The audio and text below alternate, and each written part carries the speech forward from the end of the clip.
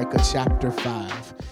Micah chapter 5. Micah chapter 5. We're going to begin reading at verse number 2, and then we will end with the first line of verse number 5. Micah chapter 5. It should be appearing on your screen here momentarily. Micah 5, here you'll find these words from the English Standard Version. But you, O Bethlehem, Ephrathah, who are too little to be among the clans of Judah, from you shall come forth for me one who is to be the ruler in Israel, whose coming forth is from of old, from ancient days. Therefore, he shall give them up until the time when she who is in labor has given birth. Then the rest of his brothers shall return to the people of Israel. And he shall stand and shepherd his flock in the strength of the Lord, in the majesty of the name of the Lord his God. And they shall dwell secure, for now he shall be great to the ends of the earth, and he shall be their peace. Amen. This is the word of the Lord. We thank God for God's word today as we've shared together from Micah chapter 5, verses 2 through 5a. For the time we have together today, I'd like to tag this text with the topic, there is hope. Very simple. There is hope.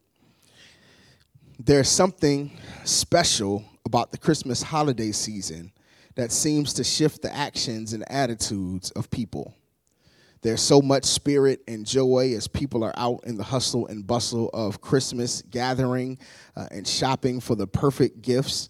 And if we watch the holiday-themed commercials and the holiday movies, we would believe that Christmas magic, y'all, is a real thing, and that happy endings were included with the calendar changing from November to December and us entering the season of Christmas time. But the truth is that for many, the Christmas season is a time of hopelessness, a time of sadness, and a time of despair. In fact, research shows that the death rate has a slight increase during the holiday season, particularly for those who commit suicide. Seasonal depression settles in heavy on the hearts and the minds of many people for a myriad of reasons. Some of it just because the days are shorter than they have been. But also because this is a challenging time of year for those that are sick and are grieving. This is a challenging time for the single and the childless. This is a challenging time for those who have limited resources and those who find themselves up in age, especially considering all that we have collectively endured over the last couple of years. It can certainly be a season where hope is fleeting at best and a distant memory at worst. Yet the foundation for the Christmas narrative is directed to those who find themselves in this place of hopelessness. This is what is behind the idea that is posited in Matthew chapter 1 of God being with us, that we celebrate and that we center during this season. It is the idea of the old finding purpose in giving birth and helping the young to manage the seasons of life that they face. It is the poor and the marginalized finding their place in being selected to being the carriers of great responsibility. The Christmas narrative, the Christmas story is a reminder to us this day and this season, y'all, that there is hope. And certainly this is core to our text today, that God is sending a word of hope to people who are lacking it. For many of us, the minor prophets are books that we stay away from because there is so much that is cloudy about the message of the prophets to a people in a specific time and situation. Yet often, these records of the oracles of God being shared with the people of God provide us important insight into the mind of God. Like all prophetic literature, the book of Micah is geared toward calling the people back to God through warnings and encouragements given by God to the prophet. And so as we turn to read the opening verses of chapter 5, where our text is found today, we discover a people who were at the end of hoping. Verse 1 is a word to prepare for the worst. Here's what it says: "Now you must muster your troops, O daughter of troops. Siege is laid against us. With a rod they strike the judge of Israel on the cheek. Y'all, this describes a moment for the people of Israel, for the Israelite nation, where the people will be under attack, in that Israel's current leader would be painfully shamed by the besieging army. Yes, those that would come to conquer would not only exile them from their land, but would also bring shame and bring tragedy upon their leader. This would move Israel into another season of exile, another season of the loss of their connection to their national land and their own national sovereignty. This is a moment where hope is only fleeting, but if not gone, for the people of God, because all they can say is, here we go again. And if we were honest with ourselves, even during this season that is deemed the most wonderful time of the year, we may find ourselves in this place of little to no hope. In the midst of building back better, it seems that the challenges that have befallen us are steadfast in their resistance to being overcome. We are settling into the fact that COVID-19, y'all, isn't going anywhere, with new variants arising globally. The communal and political response to rising gun violence in our communities has not rendered the solutions that we need. The price of everything is rising. Everything. The price of everything is rising. You can't go to the gas station or the grocery store without recognizing that the prices are a little bit higher than they have been in days gone by. Not to mention the personal trials and the personal struggles which play a significant part in our perspective of life. Whatever it is that we are facing in our lives, at one time or another, we are able to empathize and sympathize with the place that the Israelites find themselves in the text. It seems like everything that can go wrong will go wrong. However, the mood of the text changes for us, and it changes for the Israelites, and it changes quickly as God shifts to share that there is a plan of hope for the people. Yes, God uses this prophet to send not only a word to prepare for the worst, but also that they might even prepare further for the hope that is to come, for the deliverance that is on its way. God uses the prophet to send a word of encouragement to the people who need to know that there is hope for them in spite of the circumstances they face. This hope, y'all, would come in the form of a baby born in Bethlehem who would grow to be the ruler of the people. And y'all, in many ways, this is what Christmas is all about. It's about the baby that is born. It's the birth of a baby that is a sign of hope for all of humanity. Yes, even in our lowest moments, and even in our hopeless seasons, in our challenging circumstances and unstable situations, God has already worked it out for us. You ought to type that in the comments, because that's good news today. That God, whatever we're facing, God has already worked it out for us. It's despairing. It is despairing, but it's not death. It is a crisis, but it won't crush us. We just have to have faith that God is at work. That as we endure the hard days now, we can believe that better days are coming. And this is my reminder for you and for myself today, y'all, because I need it for myself. This is my reminder today that there is hope. That whatever you're facing, there is hope. Whatever mountain you are climbing, there is hope. Whatever impossibility is before you, there is hope. Whatever dark valley you have to journey through, there is hope. There is hope. What reasons then can we find in the text from the prophet's message to provide us the help that we need, and the reminder that we need to help us know that there is hope for us today? Well, there is hope. First, because the promise is old but not outdated. Yeah, there is hope because the promise is old, but it's not outdated. Verse 2 says, "But you, Bethlehem, though you are small among the clans of Judah, out of you will come for me one who will be ruler over Israel, whose origins are from of old, from ancient times." God speaks through the prophet to remind the people of the promises that God has made to them. For us today, it would take some research to figure out all of the nuanced suggestions of God's promises in this verse. However, the people hearing this in 8th century BC would have quickly recognized that the mention of Bethlehem connected this prophecy to the house and the lineage of David. Bethlehem, y'all, is the place where the prophet Samuel came in search of the king of Israel that would succeed Saul and ended up anointing the youngest of Jesse's boys to become king. Bethlehem is the place where Naomi and Ruth would end up connecting with Boaz, leading to the birth of David's grandfather. This promise for a new and a different ruler who was to come from the city of David and the lineage of David was one that was connected to the promise that a descendant of David would always rule on the throne. As the text says, its origins were old and of ancient times, but the promise was not outdated. Y'all, we got to learn that everything old ain't outdated.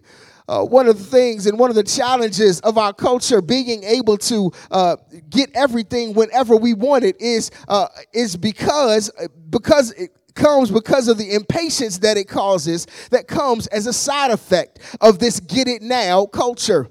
Amazon Prime is great. I love it. QVC and Google are cool. The curbside service at restaurants, Uber Eats and DoorDash are wonderful, y'all. But oftentimes it is robbing us of the ability to live with a long view. This makes it hard to connect our moments of suffering to the greater good that is developing beyond the moments of our current hardship.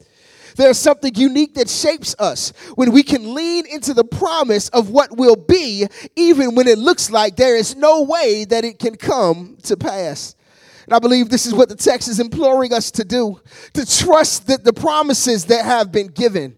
This promise is a long time coming. It was established in the ancient times, and yet it endures. And this is the goal for us, that if we can't hold on to anything else, we have to be able to hold on to the promises of God. The text in verse 2 mentions Bethlehem. Bethlehem is this small clan, this small town, this small place. But y'all, it was the hometown of the greatest king and eventually the birthplace of our great Savior. This is a notice for us today, that we ought not despise the small things. We ought not despise small beginnings. We ought not despise the slivers of hope that we can hold on to, the small things that we can hold on to that are signs of a life that let us know that God is yet still working and yet still moving. This is a notice, y'all, that God still uses small things for great impact. So even if all we have is hope in God's promise, y'all, that's more than enough for us today. That's more than enough for God to bring forth something amazing and incredible from a hopeless situation. Y'all, in fact, that's all that we need in order for God to move and to do what God has said God is going to do.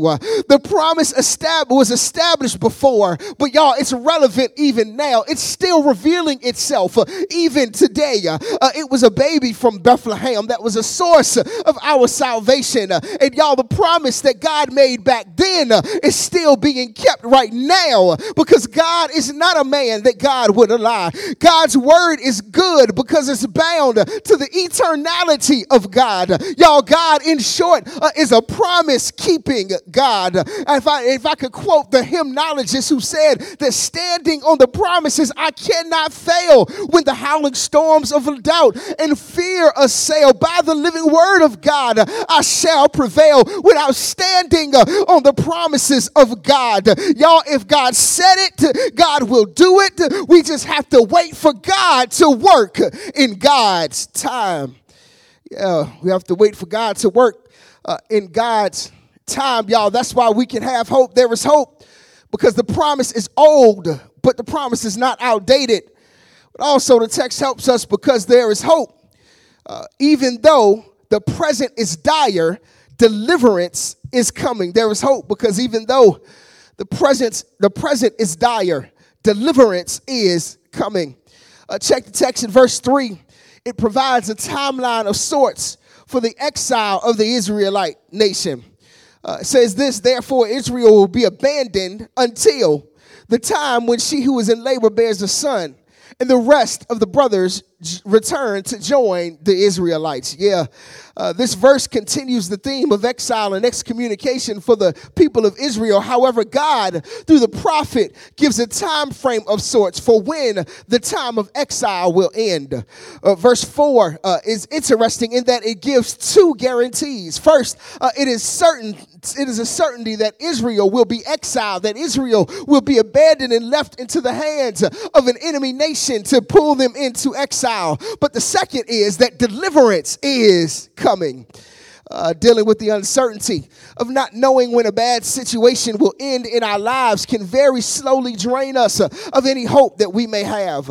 We aren't ever anxious for the end of good times, yet we often want the bad things in our lives to be over as quickly as possible. Bad relationships, bad sicknesses, bad financial situations. We often live in the tension and the stress of waiting for the bad things in a life to come to an end. And the longer they linger on, the less hope we have, the more settled we become in thinking that this is all that there will be.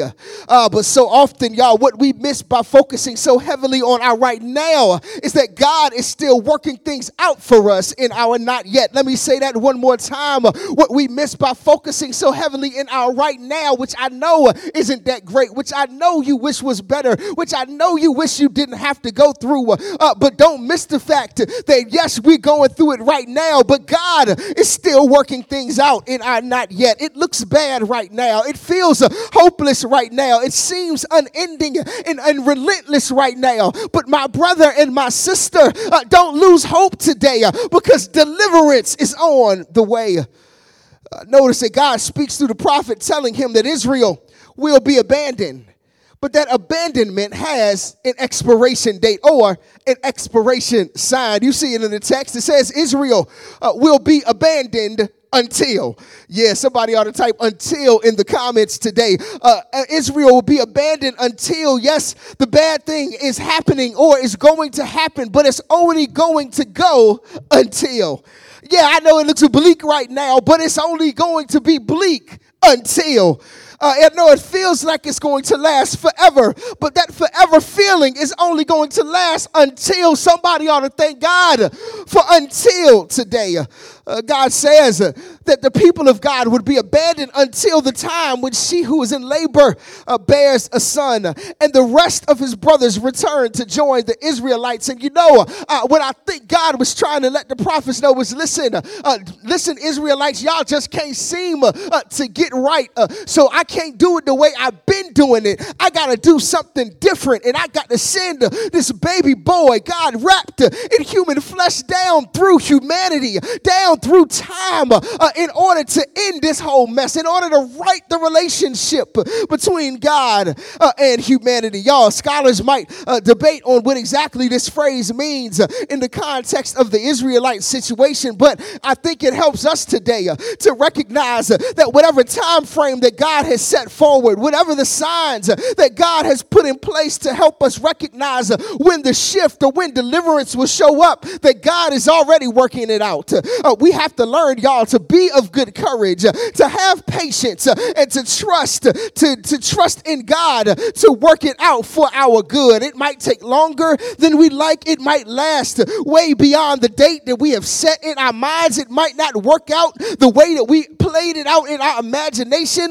But one thing is for sure, we ought not lose hope, y'all, because deliverance is on the way. And this is the miracle of the Christmas story today, that God stepped into time to bring deliverance to the world. And if God could reverse the hell-bound fortune of humanity in such an incredible way, we ought to be able to trust and believe that God can handle the dire and desperate situations of our lives. As a songwriter said, there are some things about tomorrow that I don't seem to understand, but I know who holds tomorrow, and I know who holds my hand. And if God sent deliverance through a baby born in Bethlehem, then we ought to recognize that there is still hope because God is still working it out in our lives.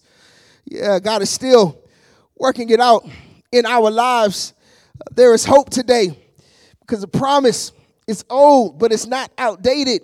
It's still relevant to where we are even in 2021. There is hope today Because even though the present is dire, deliverance is on the way. And finally, today there is hope because impotent power is replaced with infinite power. Impotent power is replaced with infinite power. Check the text in verse 2. The original text uses the word ruler instead of the word king in the Hebrew language to refer to the new leader who was going to come out of Bethlehem. Scholars suggest that this was due to the strained relationship between Israel and her kings. It was God's desire to be the king of Israel. But the people wanted to have a human king like the other nations around them. That's a problem. Stop trying to do what everybody else around you is doing. But God granted them their request, but it was largely to their detriment because more often than not, the kings that ruled over Israel through their history led them further and further away from God instead of closer to God. This often had the people constantly facing the prospect of being exiled from the promised land that was designated to them by God. And we could likely imply that based on their story that the leaders of Israel, beginning with King Saul, largely operated in their own power more than they relied on God's power.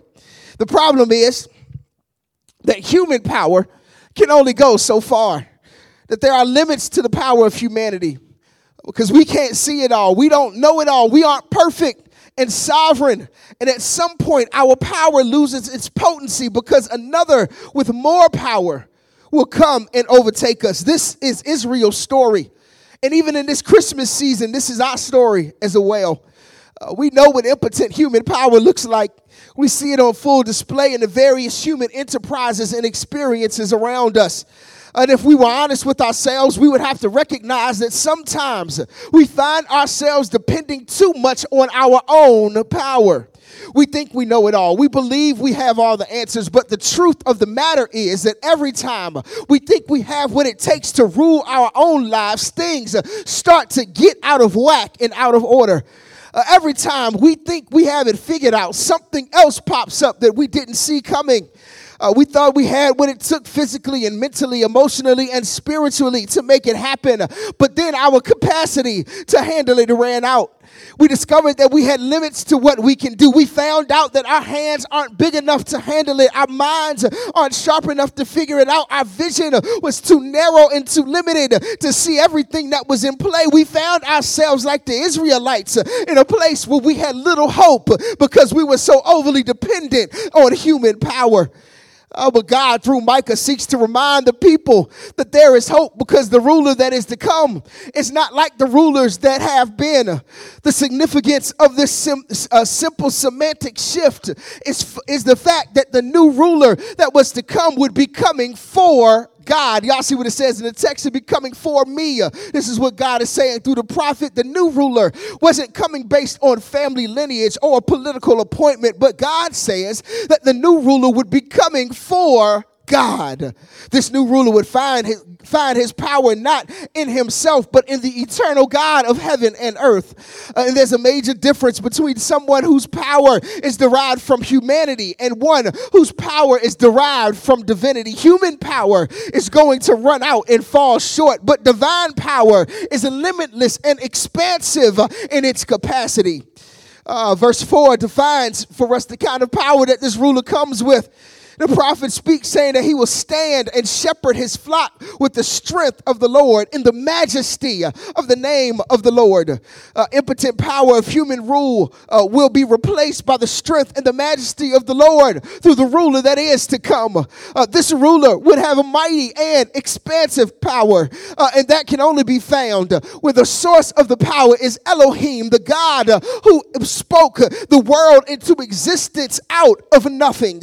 And when this new improved ruler shows up, what is the result? Check the text in verses 4 and verse 5a. The people will live securely. His name will be great, and he will be our peace. And this is our hope today, that no matter what we face, no matter what circumstances come, no matter how the situations shift, no matter the dynamics around us that disappoint us, if we can learn to hold on to the promise of God, we can find safety. That if we learn to hold on to the promise of God, we'll find security. That if we will learn to hold on to the promise of God, we will find power. That if we learn to hold on to the promise of God, we can find patience. If we can learn to hold on to the promise of God, we will find the endurance to run on and see what the end will be.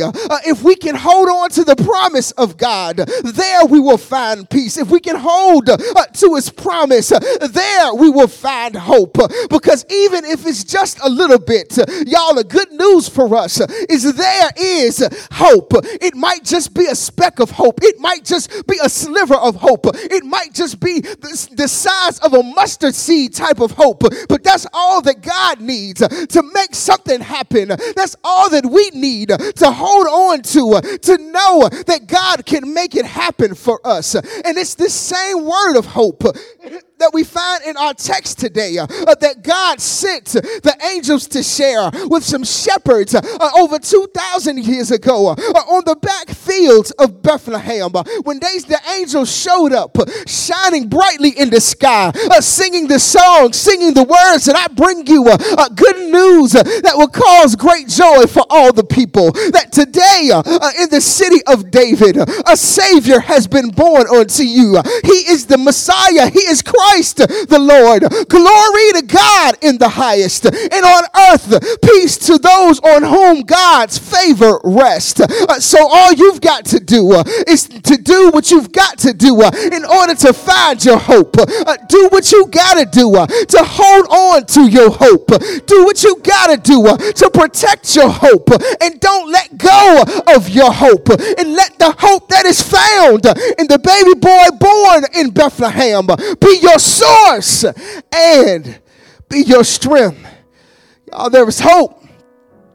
Regardless of what you're facing, there is hope. And that's what the story of Christ coming tells us. That's what the story, this passage from the prophet lets us know and reminds us that there is hope. In fact, you ought to just type that in the comments right now. There is hope. Remind yourself of that today. There is hope. There is hope. Come on, let's pray. God, we thank you for the hope that you offer unto us. We thank you for this reminder today that there is hope. That yes, situations are hard, situations are challenging. We're facing some things that we've never faced before. We're facing some challenges that feel insurmountable. Some things that are about to happen around us that have caused us to feel like there is no hope. But God, you've reminded us today that you are true to your word. That your promise is forever with us. If we can hold to your promise, we can hold on to your hope. We can hold on to hope, God, that you will turn it around, that your deliverance is on its way. God, that you're working all things together for our good. We thank you today for your word. Now, God, we pray, God, that you would touch the hearts of someone who is watching today, someone who is sharing in worship today, or at some point in time in the future, that they would just say yes unto you today, God, whether they need baptism, God, whether they want to rededicate themselves, God, whether they want to connect their lives and their ministry and all that you deposited in them with the work that you're doing here at TMCBC. God, we're asking you today, don't leave them alone until they say yes unto you. God, we thank you for these moments of worship, and we praise you. It's in Jesus' name we pray. Amen and amen.